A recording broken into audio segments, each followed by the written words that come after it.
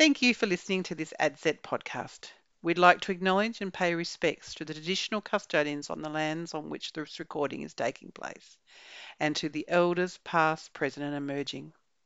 In this podcast, we have once again asked Matt Brett to sit in the interviewing chair, and our guest was Professor Sally Kift. And what a delight Sally was. She packed so much into the podcast, I can't believe that it only went for an hour. Sally covered so much ground, from transition pedagogy to the recent review of the Australian Qualifications Framework. Make sure you check out our show notes to find many of the related links to the topics she covers. Enjoy.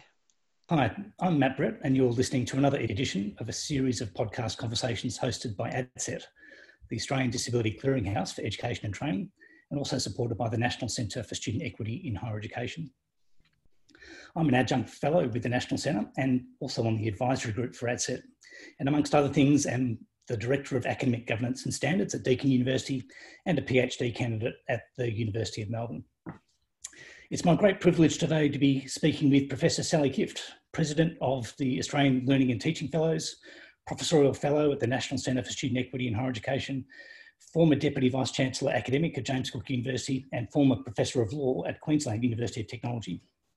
You'll notice from that list of affiliations that Sally is uniquely positioned to discuss matters of student equity, particularly from a learning and teaching perspective. Welcome, Sally. Thanks, Matt. And I'm grateful to you and AdSet and Neshi for the opportunity to speak with you today. Let's get straight into it, Sally. So firstly, you've got a distinguished career in the law, in legal education, in university leadership and management, and with some field-defining contributions to student transition and student equity. Before we delve more deeply into some of these issues, can you first share with listeners why student equity matters to you and why it's featured so strongly throughout your career? Well, I suppose, Matt, like many of my generation, it was my lived experience. I attended a state primary and secondary school. I was from a working class background.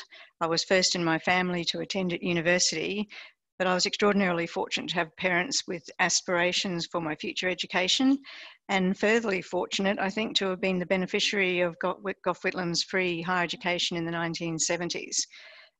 Reflecting back, I think if cost was a factor, I may well not have gone to university.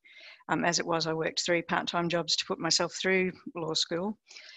So with that background, how could I be anything other, I think, than an advocate for widening participation, when I think my life would have been so very different if I had not had the access to the opportunities that higher education provided. That's sort of the schooling background. And then when I got to university, I was a February baby, which of course is hugely interesting, but that meant I was 16 when I first started at university. So I was first in family, 16, at a group of 8 doing law. What could possibly go wrong? A very strong sense of other. I found it very hard to fit in. Dr. Seuss's fish out of water is probably the best way to describe how I felt about my experience. And I was almost paralysed with intellectual and social self-doubt. I really didn't understand a single thing that was going on. I think it probably wasn't quite so consequential back in the day because we didn't have to navigate an online learning system. I learnt most of what I needed to know from standing in queues to get, your ID card or the piece of paper about your course. I was scared witless by the fear of failure, but I wasn't sure how to do anything to ensure non-failure, let alone success. I think I was a success if I was by accident. It was a series of fortunate events. One of which was that at my peak, I could learn an A4 page in 15 minutes for those 100% closed book law exams whole year. That's quite a powerful motivator for interest in student equity. And I've got to say, as you were sort of recounting some of those experiences, they mirror many of my own, that sense of isolation in a group of 8 when coming from a working class background brought back vivid memories from my own experience as well. At that time, Sally, 16-year-old, Whitlam's fee-free era. How many students from those kinds of backgrounds were around you? Were you conscious of that? Not at all conscious of it. What retained me at university was living in a residential college, and I had one friend that I walked over to law classes with. The rest of my cohort, I quite keenly felt at the Group of 8 institution were second, third, fourth generation university students, most of whom seemed to have legal affiliations. And there I was in first year, not even being able to pronounce legal terms, which was quite mortifying. Nonetheless, Sally, you've progressed through that degree, probably with a huge degree of transformation in terms of your own social, cultural, academic capital, etc. Can you maybe share with us a little bit as to what happened immediately after your experiences at university? So I was a further failure at that point, which is why I take careers and employability so seriously now. I was unaware that at the end of third year of my 4-year law degree, you were supposed to have gone out and started your search for articles of clerkship. In Queensland, that was a 2-year work integrated learning experience with a master legal practitioner, as it was quaintly called back in the day. I thought about it midway through my 4th year, because there was no prompt to do otherwise, and I didn't have any of that social capital around that, and put on my Katie's suit, that's Miller's for current generation people, and walked my CV around the mid-tier law firms, because I'd missed out on all the top tier law firms, which of course everyone was aspiring to from a group of 8 firms. So, and then I enter into a whole other culture that I didn't really understand. I had to dictate letters. That was back in the day before computers. We'd never learnt dictation at law school. And I'm not sure that we learnt particularly the skills that you need to adapt and survive in the world of work either. So that sense of maybe being the fish out of water and maybe not knowing the kinds of things that other people took for granted, was that a powerful driver for you in terms of the way in which you approached your teaching when you eventually started as an academic in universities? Yes, so absolutely. I just wanted a better experience for my students potentially than I had. I started teaching when my first daughter came along, so I really wanted a better higher education experience, if that would be her desire, than the one that I managed to scrape together. And I just thought we could do better as institutions, be more integrated and coherent, especially for the first year experience. And so again, a series of fortunate events, I suppose, or not. I started at what was then the University College of the Northern Territory University, now Charles Darwin University, shifted to Brisbane on the birth of my second daughter with my family, and worked for Griffith University for a couple of years. And then, and this is where my passion for first year came from, was put in charge as a fractional level B lecturer with a 3-year-old and a 5-year-old of a first year core subject that had 1,100 first year students. I was lecturing, tutoring, managing the coordination of a passing parade of full-time teachers, and you could imagine the sessional staff that had to quit the tutorial program there, and I was just left to it. And we were all running around doing busy work, and I just thought, what does this experience look like for first year students? So I became, and this is a bit of a theme for me as well, I think you're about as agentic as your sphere of influence will let you be. So I became a first year coordinator and tried to do something about the first year experience at law school. That moved on to becoming Associate Dean Learning and Teaching, only the second Associate Dean at the law school at QUT at that time. And then the wonderful Deputy Vice-Chancellor Academic David Gardner at QUT encouraged me to apply for a fellowship with the then Carrick Institute for Higher Education, which later became the Australian Learning and Teaching Council and the Office for Learning and Teaching. To my huge surprise, I was successful. I got a senior fellowship on the first year experience. And he took that as validation that there was something in this first year thing that I was going on about, and moved me across to become a director of first year experience at QUT. That was the first role of that nature in the institution at that time. That's probably around the time where you've gone from doing really good things within a university to really gaining prominence on the national stage. That fellowship was on transition pedagogy, as I recall. Can you maybe share with listeners what transition pedagogy is and why it matters? So thanks for that, Matt. Well, as I may have indicated, a first year matters hugely, and we shouldn't really be leaving students' success to chance.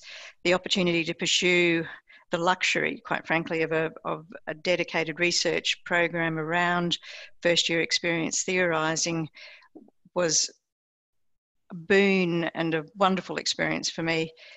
We could talk in another life, I imagine, about the crippling absence of continued funding for Australian pedagogical R&D. That's a policy discussion in its own right, but I was one of 126 fellows that were appointed under Carrick, ALTC or ALT. At the time of my fellowship in 2006, there was already an impressive body of research around the first year experience, but as Vincent Tinto, the great American educator, observed, we really hadn't made any particular or substantial gains in student retention, and we hadn't managed to translate our research and theory into effective practice. So I was trying to respond to that with my fellowship around transition pedagogy and move from what I had experienced and I had implemented as essentially a fairly piecemeal approach of discrete initiatives, which often get left behind when people move on, to try to understand how we might be more holistic and sustainable in institution-wide approaches and enhancements around bridging that academic and support and administrative divide that everyone feels so keenly. So I thought the missing first year piece was the curriculum. There was a curriculum focus. And I wanted transition pedagogy to harness the curriculum as the academic and social organising device, or as Craig McGuinness used to refer to it, as the glue that holds knowledge and the broader student experience together. Because students really shouldn't have to look outside the curriculum for disparate piecemeal efforts to support their first year experience. So I wanted first year experience very much to be everybody's business, but focused on the curriculum, and to come in from the periphery of the curriculum, where I saw, or if I might term it as the first year generation of initiatives, so the first generation of first year initiatives languishing. So all the, you come to university, go to orientation, go and get careers counselling, go and get academic language and learning support. So all siloed, disconnected and decontextualised from the curriculum. To come in from the periphery of that and say, well, the focus really should be on what students have in common, which is their learning experiences mediated through curriculum, rather than problematising their diversity and difference. And that's what I thought was this next generation approaches around first year experience maturity, a focus on curriculum. And then we've come subsequently to talk about third generation approaches, is where this is all scaled up institution wide, and wherever they look, they can't escape as being intentional, coordinated and coherent. So I think the three distinctive features of transition pedagogy then were that curriculum focus, which led to a coherence about the quality of the student experience over the student life cycle. Secondly, the whole of institution, whole of student engagement, because that had the potential to deliver a coordinated and integrated engagement, and you could proactively intervene in a just in time, just for me, just in case support for students in the context of the discipline and engender that sense of belonging. And then the enabling capacity, which was the third piece, which was academic and professional staff partnerships working with students to engage in what was good, solid, supportive, inclusive, universal design around the first year experience. So just to replay that a little bit in my language, you have gone from experiences in a single discipline law, recognise the deficiencies and challenges of that.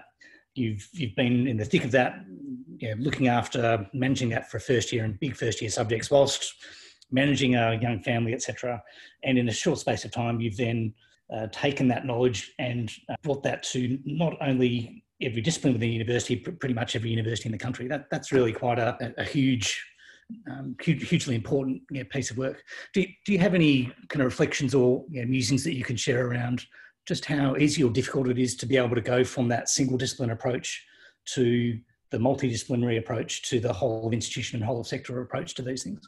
Well, it's interesting, isn't it? And I've listened to Mary's podcast and am in awe and a great girl fan of Mary Kelly, your previous podcast guest. And I learned a lot from Mary in my time at QUT, and also, I should say, from Cole McCowan, who was the Careers and Employability, had the Careers and Employability remit there. It is difficult, but it's learning leadership, I think. It's learning leadership deployed wherever you are. So as a first year subject coordinator, or as a first year coordinator for the whole of the first year as an Associate Dean Learning and Teaching, I was exceedingly fortunate in that David Gardner, the DVC academic at QUT, saw some promise in this and was prescient enough to appoint me to that Director of First Year Experience position. And then it sort of took off. It is a series of fortunate events, to conjure with Lemony Snicket. The timing was exceedingly fortunate. At the time of my fellowship work over 2006 to 2009, and in the early years of the fellowship and transition pedagogy socialisation across the sector, that coincided with the release of the Bradley Review and the policy ramp-up of the demand-driven system and the widening participation agenda. And my strong sense was that people were hungry for assistance with how to manage this new diversity. So I managed in my fellowship records, I did 160 presentations over a year to 6,000 different academic, professional, staff and student organisations. And that I'm still riding that wave. I'm still speaking about first year experience internationally. But thinking about the demand-driven system, Bradley, and widening participation, I think also transition pedagogy's philosophy has now become embedded in many of the student success strategies and institutional policy statements since the Higher Education Standards Panel mandated institutional retention strategies in 2007. So again, there had to be some theoretical framing of that.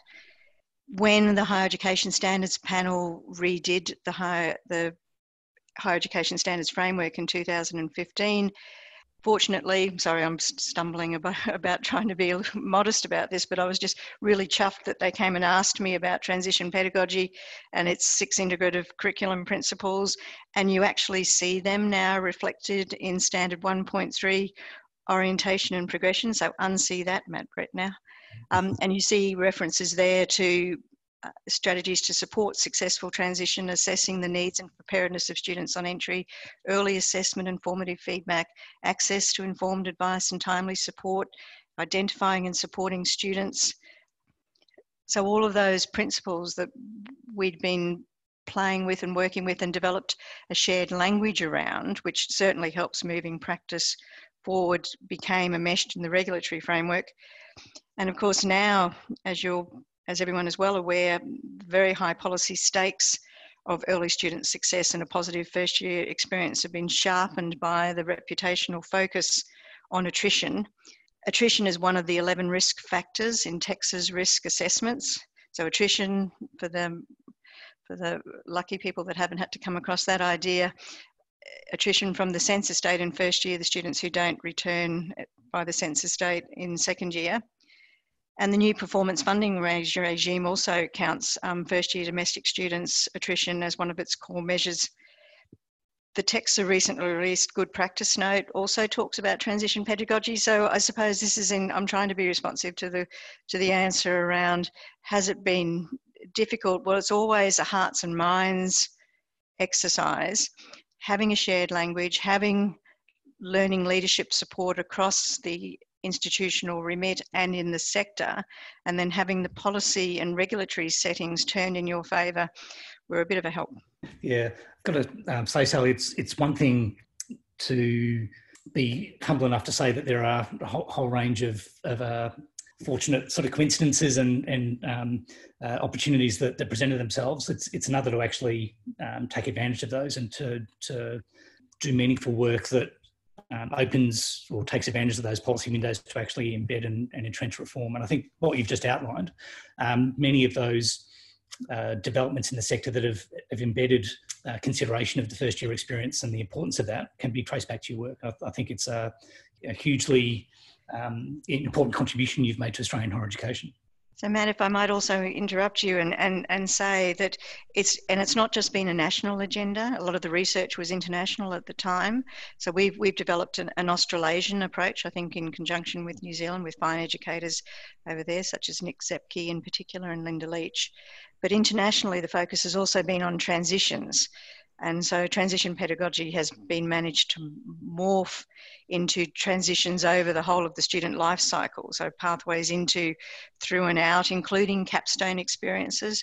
We amused ourselves at one point, colleagues at QUT and myself, by conjuring with FYE squared, which was first year experience and final year experience, and how you needed to start with the end in mind and close the loop on the first year and final year. So transition pedagogy has been applied in that way. It's been applied across many disciplines and different cohorts. One of my proudest moments was talking to the Deputy Deans of Graduate Research, the DDogs, around HDR, first year experience, but international equity students, obviously, in different contexts, such as mental health, sessional staff, student guidance officers. I've done a lot of talks with student guidance officers, but also with practitioner groups. So this is the important whole of institution work between academic and professional staff. So I've spoken about transition pedagogy with careers people, equity, as I mentioned, disability support services, student support services, learning advisors. But once you have the shared language and try and bring everyone around the curriculum design table, then I think you've got a momentum for change which just makes sense and is sensible and sustainable in resource poor environments. It strikes me from what you just said, Sally, that the origins of this transition pedagogy from first year experience and its rippling out to final year, to postgraduate, to specific cohorts like disability, mental health, etc., highlights the general applicability of the work that you've done, which is kind of fantastic. For anyone that knows me, you'll know that I'm interested and passionate about sort of disability issues and mental health issues, and I'm glad that you raised mental health and disability as priorities in transition pedagogy. I know in earlier parts of your career, you have had some involvement with mental health in the law curriculum. So maybe just ask you to reflect a little bit on the importance of the curriculum to student mental health and wellbeing. Yes, well, it's a vexed issue, and again another international issue, which is quite normalising as we face these enormous challenges across the sector. That not just it's in our own institution and across institutions, it's across sectors. So talking to the school guidance officers, they struggle with, secondary education struggles with mental health issues, and internationally, and then we've got some great work coming out of the UK. So we know, don't we, that the weight of evidence is that there's large numbers of both students and staff that are experiencing poor mental health in our institutional environments. The National Union of Students has done work on this, talking about that only 7 out of 10 students rate their mental health as only fair or poor. We just need to think about that for a moment. The Origin Under the Radar report in 2017 said that 25% of young students experience mental ill health in any year.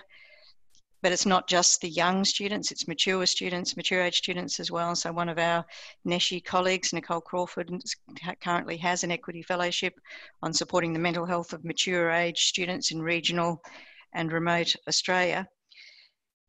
So all the work that we do in our institutions can do harm or do well for mental health. And from my own background in law, we knew that we had a huge problem, and that was an international problem as well. So we had some research done in Australia. Students start first year in law school as happy and healthy as any other students, but very quickly over the course of the first year exhibit signs of mental distress, 30% higher than the general population, 17% higher than medical students. And that doesn't get better over the course of the degree. It potentially their mental health decreases over the course of the degree, and then they enter what I might fondly call, as a past member of it, a dysfunctional profession in that regard. So we need to do something in law. My good colleague Rachel Field got an ALTC, Australian Learning Teaching Council Fellowship to investigate curriculum design, alleviating mental health and supporting mental well-being. We have a regulatory requirement around this. The Higher Education Standards Framework specifically mentions supporting students' mental health in Standard 2.3, and there's a corporate responsibility in 6.1.4 around steps to develop and maintain institutional environments that foster mental health of students and staff. You see my lawyer background coming out there. So the project that you were involved in, Matt, with colleagues, with my good colleague Rachel Field and other colleagues at the University of Melbourne on student mental wellbeing, I think served us very well in terms of thinking about how, again, we might focus our efforts on the thing that students have in common, which is their learning in the curriculum. And at the risk of trying to reduce it to its most basic components, I just think well-designed curriculum could go a long way towards supporting our students' mental health and wellbeing, by which I mean curriculum that is optimally organised and sequenced, where there's an alignment, as we know we must have, between the learning and teaching approaches and the assessment and the learning outcomes, that we encourage activities that promote deep learning and student engagement, and that our assessment in particular encourages desired behaviours and informs learning. So one of the curriculum initiatives I've been taken with most recently, coming out of the assessment centre at your institution, Matt, at Cradle at Deakin, is the focus on developing students what we might call assessment and feedback literacies. And that's just the idea that we help students understand what the terminology, protocols and processes that are associated with assessment in higher education look like, and how they might engage with them to be confident learners. I really do need to talk, I think, about staff mental health as well. Great work, as I said, coming out of the UK. They did a big Freedom of Information request on the mental health of higher education staff, and described higher education as an anxiety machine, not easy to say, for staff, and saw an escalation in the poor mental health of uni staff in terms of counselling referrals and occupational health referrals. There's also been work on how we help staff, again, to help students around mental health. There's been a wonderful initiative in the UK with the Student Minds, which is a student mental health charity, and they've worked hard to produce a university mental health charter, which has been created out of consultation with thousands of staff and students. And they've also produced what they've called the wellbeing thesis to support postgraduate research journey. They're now moving to work on the curriculum piece. So again, we can join the dots on an international agenda around mental health. As you were talking, Sally, I'm kind of drawn back to your earlier comments around the feelings of maybe non-traditional learners in higher education that are entering the first time and maybe feeling isolated, maybe feeling stressed, etc. And that certainly brought back memories for me in my own experience. But I think it also reminds me just how much things have improved across time since maybe you were first year as a law student and I was a first year science student. It does fill me with some optimism that higher education is getting better and better all the time. So mental health incredibly important, as we've discussed, Sally. Are these mental health issues likely to be exacerbated by COVID-19? Do you have any observations that you can share about the sector's response at this time? Well, it's been an amazing feat, hasn't it? And it's just awe-inspiring to watch. There's just been exemplary examples of leadership and whole of institution collaboration and cooperation just to do this thing and get it and unproblematically and with the best of intention and to the best that we can. And I've seen some great step-ups in leadership with constant mental health check-ins and wellbeing check-ins. We've got pet wars going on between institutions as who's got the best set of pets, Zoom backgrounds that are just astounding. So people are doing what you would hope that they might do, and this shared sense of endeavour or misery, whatever, is really helping, I think, and it's bringing out the best in our institutions all working together, and not in a kumbaya way, but in a very real agentic and collegial sharing of good practice and supporting each other. I mean, what a time to be alive for technology enhanced learning advisors, really, and the appreciation now of their skill set across the sector. I was quite taken by some colleagues at the University of Colorado in Denver who have termed what we've done panicagogy. I'm sure I've mispronounced that, panic plus pedagogy, panicagogy. And what they've emphasised in that is the skill of critical compassion. So the ability to look at the situation as it really is and just to try and figure out what's going on, what you can actually do, and be compassionate and caring of yourself and your students in what you can and what they can do, and to engage in some bonding around that. I mean, a very good example that I've seen, which came from my own institution some time ago in the Diploma of Higher Education, was to have a weekly resilience strategy, which I just thought was brilliant. But a just in time, as I would suggest, weekly resilience strategy to help students cope and deal with stress, and which we normalise because it's normal to be stressed and feel disconnection at this time, but trying to encourage some sense of control taking back. So just little hints about taking time to relax, breaking down your goals into chunks that are achievable, celebrating your various achievements of goals, knowing your strengths and keep building on them, trying to build healthy relationships, keep the big picture in mind.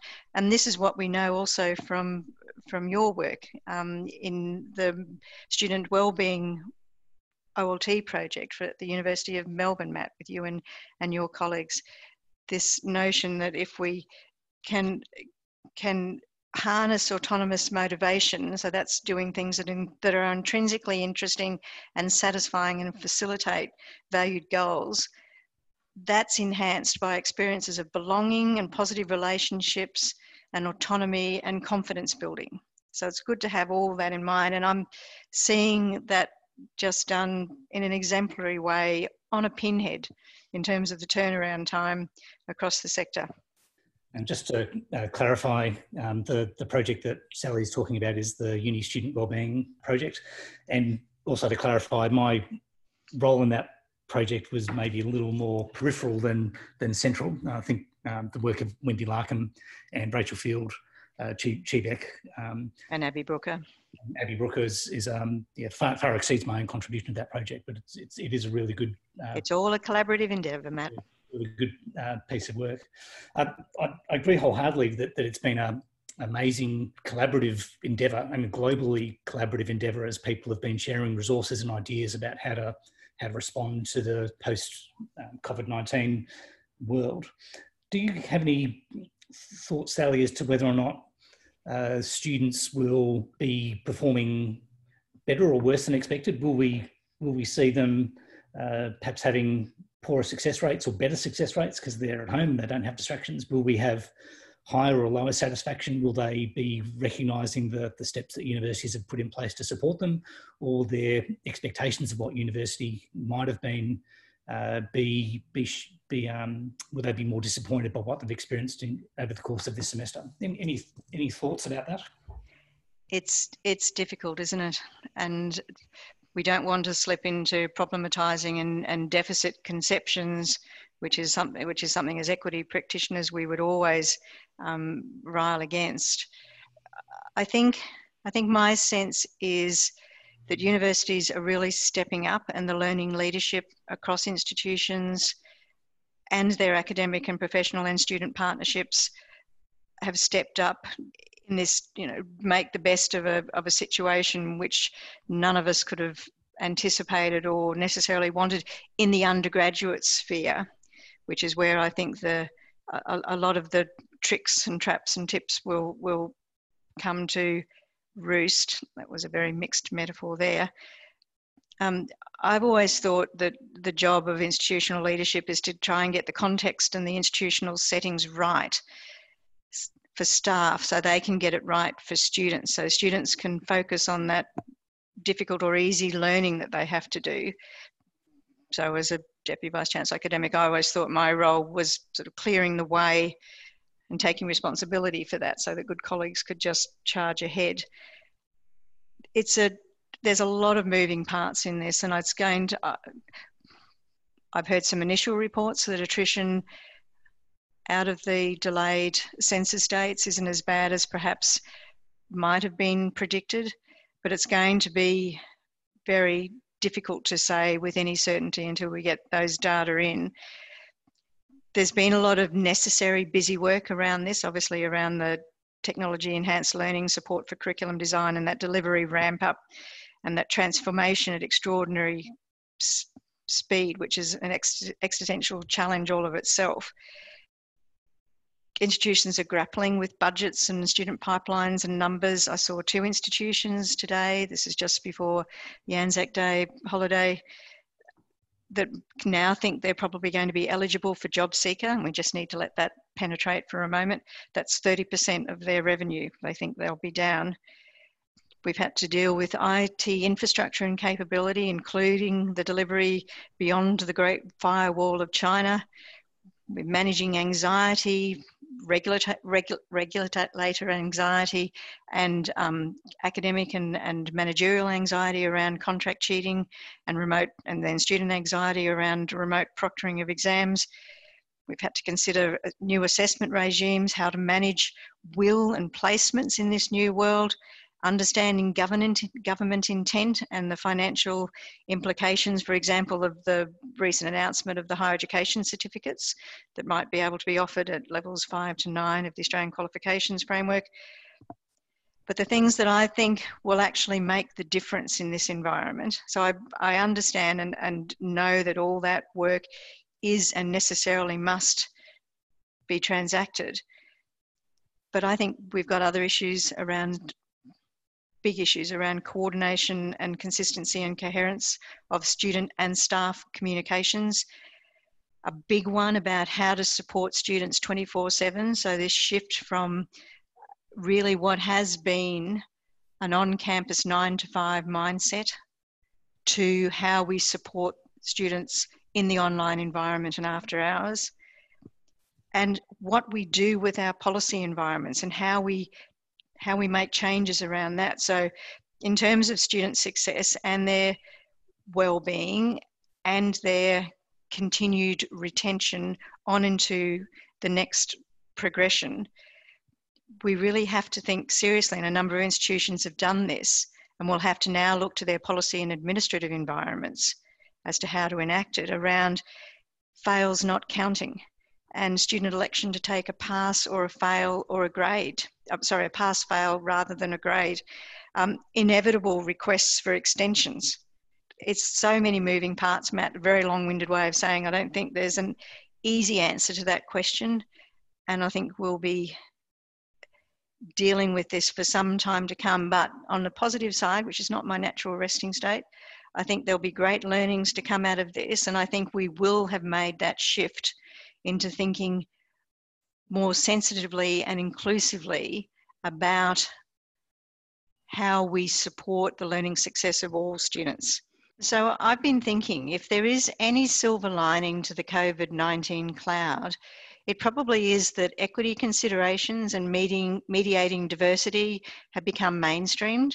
COVID-19 has disadvantaged so many students now that attention to inclusion has quickly become, I think, a whole system imperative rather than just a cohort-specific imperative. The research, resources and supports available that originally targeted equity students, I think, have become universally applicable now. I see that, for example, NESHE has already collated a fabulously rich collection in this regard on its website, including, of course, Kathy Stone's seminal articulation of the principles for improving student outcomes in online learning. I think, Sally, the way in which you have just outlined those many moving parts and the complexity of those just speaks volumes of your knowledge and insight into the mechanics and the challenges and the ways of optimising a very complex higher education system. Thank you for sharing that. I'm also really struck by the earlier words that you made around critical compassion, a real focus on resilience. And I think if we can bring those values to the table for all of these very, very challenging things that we're dealing with at the moment, the impact on students and staff will be, the adverse impact on students and staff will be minimised. Just further to that, Sally, this broad vista of higher education kind of complexity that you just laid out is in part indicative of maybe why you were called to be part of the review panel for the Australian Qualifications Framework. I wonder if you can maybe share with listeners any thoughts you might have on opportunities to advance equity, and keeping in mind that now almost everyone is an equity student or disadvantaged student, given what's going on. Are there opportunities to advance equity through proposed changes to the AQF? So thanks for conjuring now with the AQF, Australian Qualifications Framework. Who knew that would be such a great gig? I really do probably need to get out more. I really need to acknowledge the expert panel of which I was a member, that was led again very expertly by our national icon, Peter Noonan, who was one of the authors on the Bradley Report. And as you would like to expect in the context of Industry 4.0 and changes to the world of future work and how we bring all citizens along with us on that journey, the revised, the revised AQF that we have recommended has very strong equity underpinnings. We wanted this revised version of the AQF, which is a quantum leap and is not going to be easy, but these times require, I think, quite bold moves. And so this is where we're trying to put this up as a bit of a blueprint, as a future critical piece for enabling infrastructure for the world of future work. The AQF really needs now to help shape a future in which central economic and policy goals, social policy goals to widen participation in education and training must be central. That was, I said central twice then, so central is obviously very important. And we need to improve educational attainment levels. One of the things that really struck me out of all the work that we did in the AQF panel over a very intense 12-month or so period is that lifelong learning now must become a practical reality for all. So when we look at participation rates for our most disadvantaged cohorts, we are going to have to lift those levels of participation and attainment. There's no ifs or buts about it. Young people will need to have well-informed appreciation of the different purpose of the qualifications, and older adults, as they come back into education and training, need to trust the qualifications and their outcomes that will be relevant and help them provide for themselves and their families. So the equity underpinnings, I think, were very strong.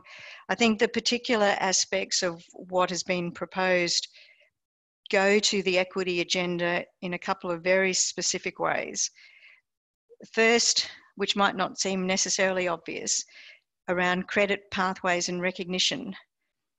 There were, in the work that was commissioned for the expert panel, it was very clear, in case it was not otherwise clear to any of the actors in all of the education sectors, that credit recognition and recognition of prior learning has not been well dealt with across the sector, despite the pathway policy that exists under the AQF. So trying to provide more detailed guidance on recognition of prior learning in the policy way that then we need to tie back into the regulatory frameworks, I think is going to be quite critical and a great boon.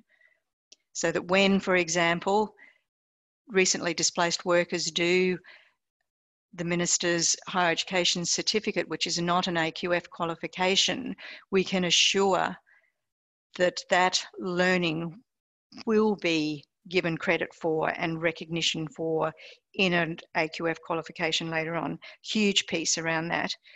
But the piece that I was most proud of was the work that the expert panel did on shorter form credentials. Everyone hears that and thinks micro credentials, but the piece I'm going to direct attention to was around enabling education. Enabling education, for those that might not be familiar with it, though a number of listeners, I'm sure, to this podcast will be very aware, a non-award, so they're not an AQF qualification at the moment, courses that are crucial for students who haven't gained entry to uni for many reasons, including that they come from disadvantaged or underrepresented social backgrounds. So these are free alternative pathways to university study and have been robustly evaluated as enormously successful for those students who want to see where the uni could be for them, but really didn't have the academic wherewithal to engage. What we recommended in the AQF was that there be strong consideration given to an AQF qualification type, not necessarily aligned at band, because these enabling programs range across time frames and student learning outcomes. But we give consideration to an AQF qualification type for domestic post-secondary, enabling programs once common learning outcomes for enabling programs had been developed. And through working with the National Association of Enabling Educators for Australia, and big shout out to them, they've now developed common learning outcomes for Australian enabling courses. So I'd like to see a next phase of this as the AQF gets further, as the revised AQF gets further socialised, and an AQF governance body gets set up, as we had also recommended, that this qualification type be given the formal recognition that it needs, which will assist all sorts of equity outcomes in terms of its recognition and portability, and for it to take its place in a post-COVID world, and in which I assume must be coming in a post-COVID-19 world, and also to support regional and remote and other disadvantaged cohorts accessing the further education that we know they'll have to engage with over the course of their working life. There's some suggestions that there will be a 33% increase of learning over the working life of any citizen. So also in terms of Industry 4.0, I think the AQF review has been very clear, as I must say has been Australian business, about the need for a connected tertiary education system. Post-secondary education and training really needs to be reconceived and redesigned as a diverse set of offerings that allow for better linkages and pathways between vocational and higher education, which really can no longer be lineal and hierarchical. I think we need to recognise that throughout adulthood now, people will need to continue to develop new skills in different areas and at different levels. Central to this objective, I think, is the government's imperative around reinvigorating the VET system and raising its standing. And I think higher education has a role to play in that. Just from what you've outlined there, Sally, the importance of transition pedagogy for all the different kinds of transitions, whether it be lifelong learning, whether it be credit pathways, whether it be better utility and utilisation of enabling programs, puts a very different framing on the way in which that transition pedagogy might be applied and developed and enhanced across time. So finally, Sally, we work together in developing a longer term policy statement for equity in higher education. And we have you to thank for the report's title, The Best Chance for All. Does this thinking still have validity in this post-COVID-19 world that we're about to enter? Oh, Matt, thanks for that. Look, may I say first off what an absolute privilege it was to have worked on that with you and Nadine Zacharias and our NESHE colleagues and the great equity colleagues across the sector. And thanks for the title call out. I'm a bit proud of that, to be frank. For a non-creative, which I am as a lawyer, I'm still a bit chuffed with that title, moving the bar from the wonderful Lynn Martin work, A Fair Chance for All, to The Best Chance at All. See what we did there? It's pretty good. anyway, to respond seriously, absolutely yes. How relevant could it not be? As if the point needed any further underlining, COVID-19, I think, has just ramped up the intensity of the equity response needed to Industry 4.0's technological disruption around automation and artificial intelligence. There's growing recognition, and you would like to think that we will be in a better place after the wonderful year that 2020 has been. But growing recognition that as a nation, I think, for social cohesion and social justice, we can't tolerate the fact that our participation in higher education or in tertiary education more broadly remains strongly influenced by where you live, who your family is, what their finances are, and where you went to school, rather than intrinsic capability and social need. So many groups still remain significantly unrepresented in higher education and tertiary education more broadly. We know that in the next period of time, formal qualifications will continue to be important for the labour market. There's been some work done by government departments that suggests that more than 90% of new jobs expected to be created in Australia by 2023 will require a post-secondary qualification. We just need to pause and think about that. Australia is still facing the same profound social and economic challenges that existed in 2019 when we did the best chance for all. That frames the equity narrative that we need to all move forward on, and equity most definitely has a role. And if I can just jump in there, Sally, and just point out that given your social origins and your initial experiences in higher education, the ability for people to have a tremendous career and have a fantastic impact on the fabric of Australian society is not limited to only those that live in particular regions, etc. You are proof of the pudding that equity matters, and people from equity backgrounds with equity circumstances can exert enormous influence in the world. And I think myself and listeners would want to give you a huge round of applause for everything that you've done for Australian higher education. I like the idea of being proof of the pudding. Thank you so much, Sally. That's been enormously enjoyable for me. That's it for today's podcast. I hope listeners have enjoyed listening to this conversation and have got renewed insights into the importance of transition pedagogy to higher education, the AQF leadership, the global connectivity of higher education activity that's come out of this conversation, Sally. And for listeners, please subscribe, please rate this podcast and leave a rating as well. It'll help other people find this. And thank you again, Sally. Thank you.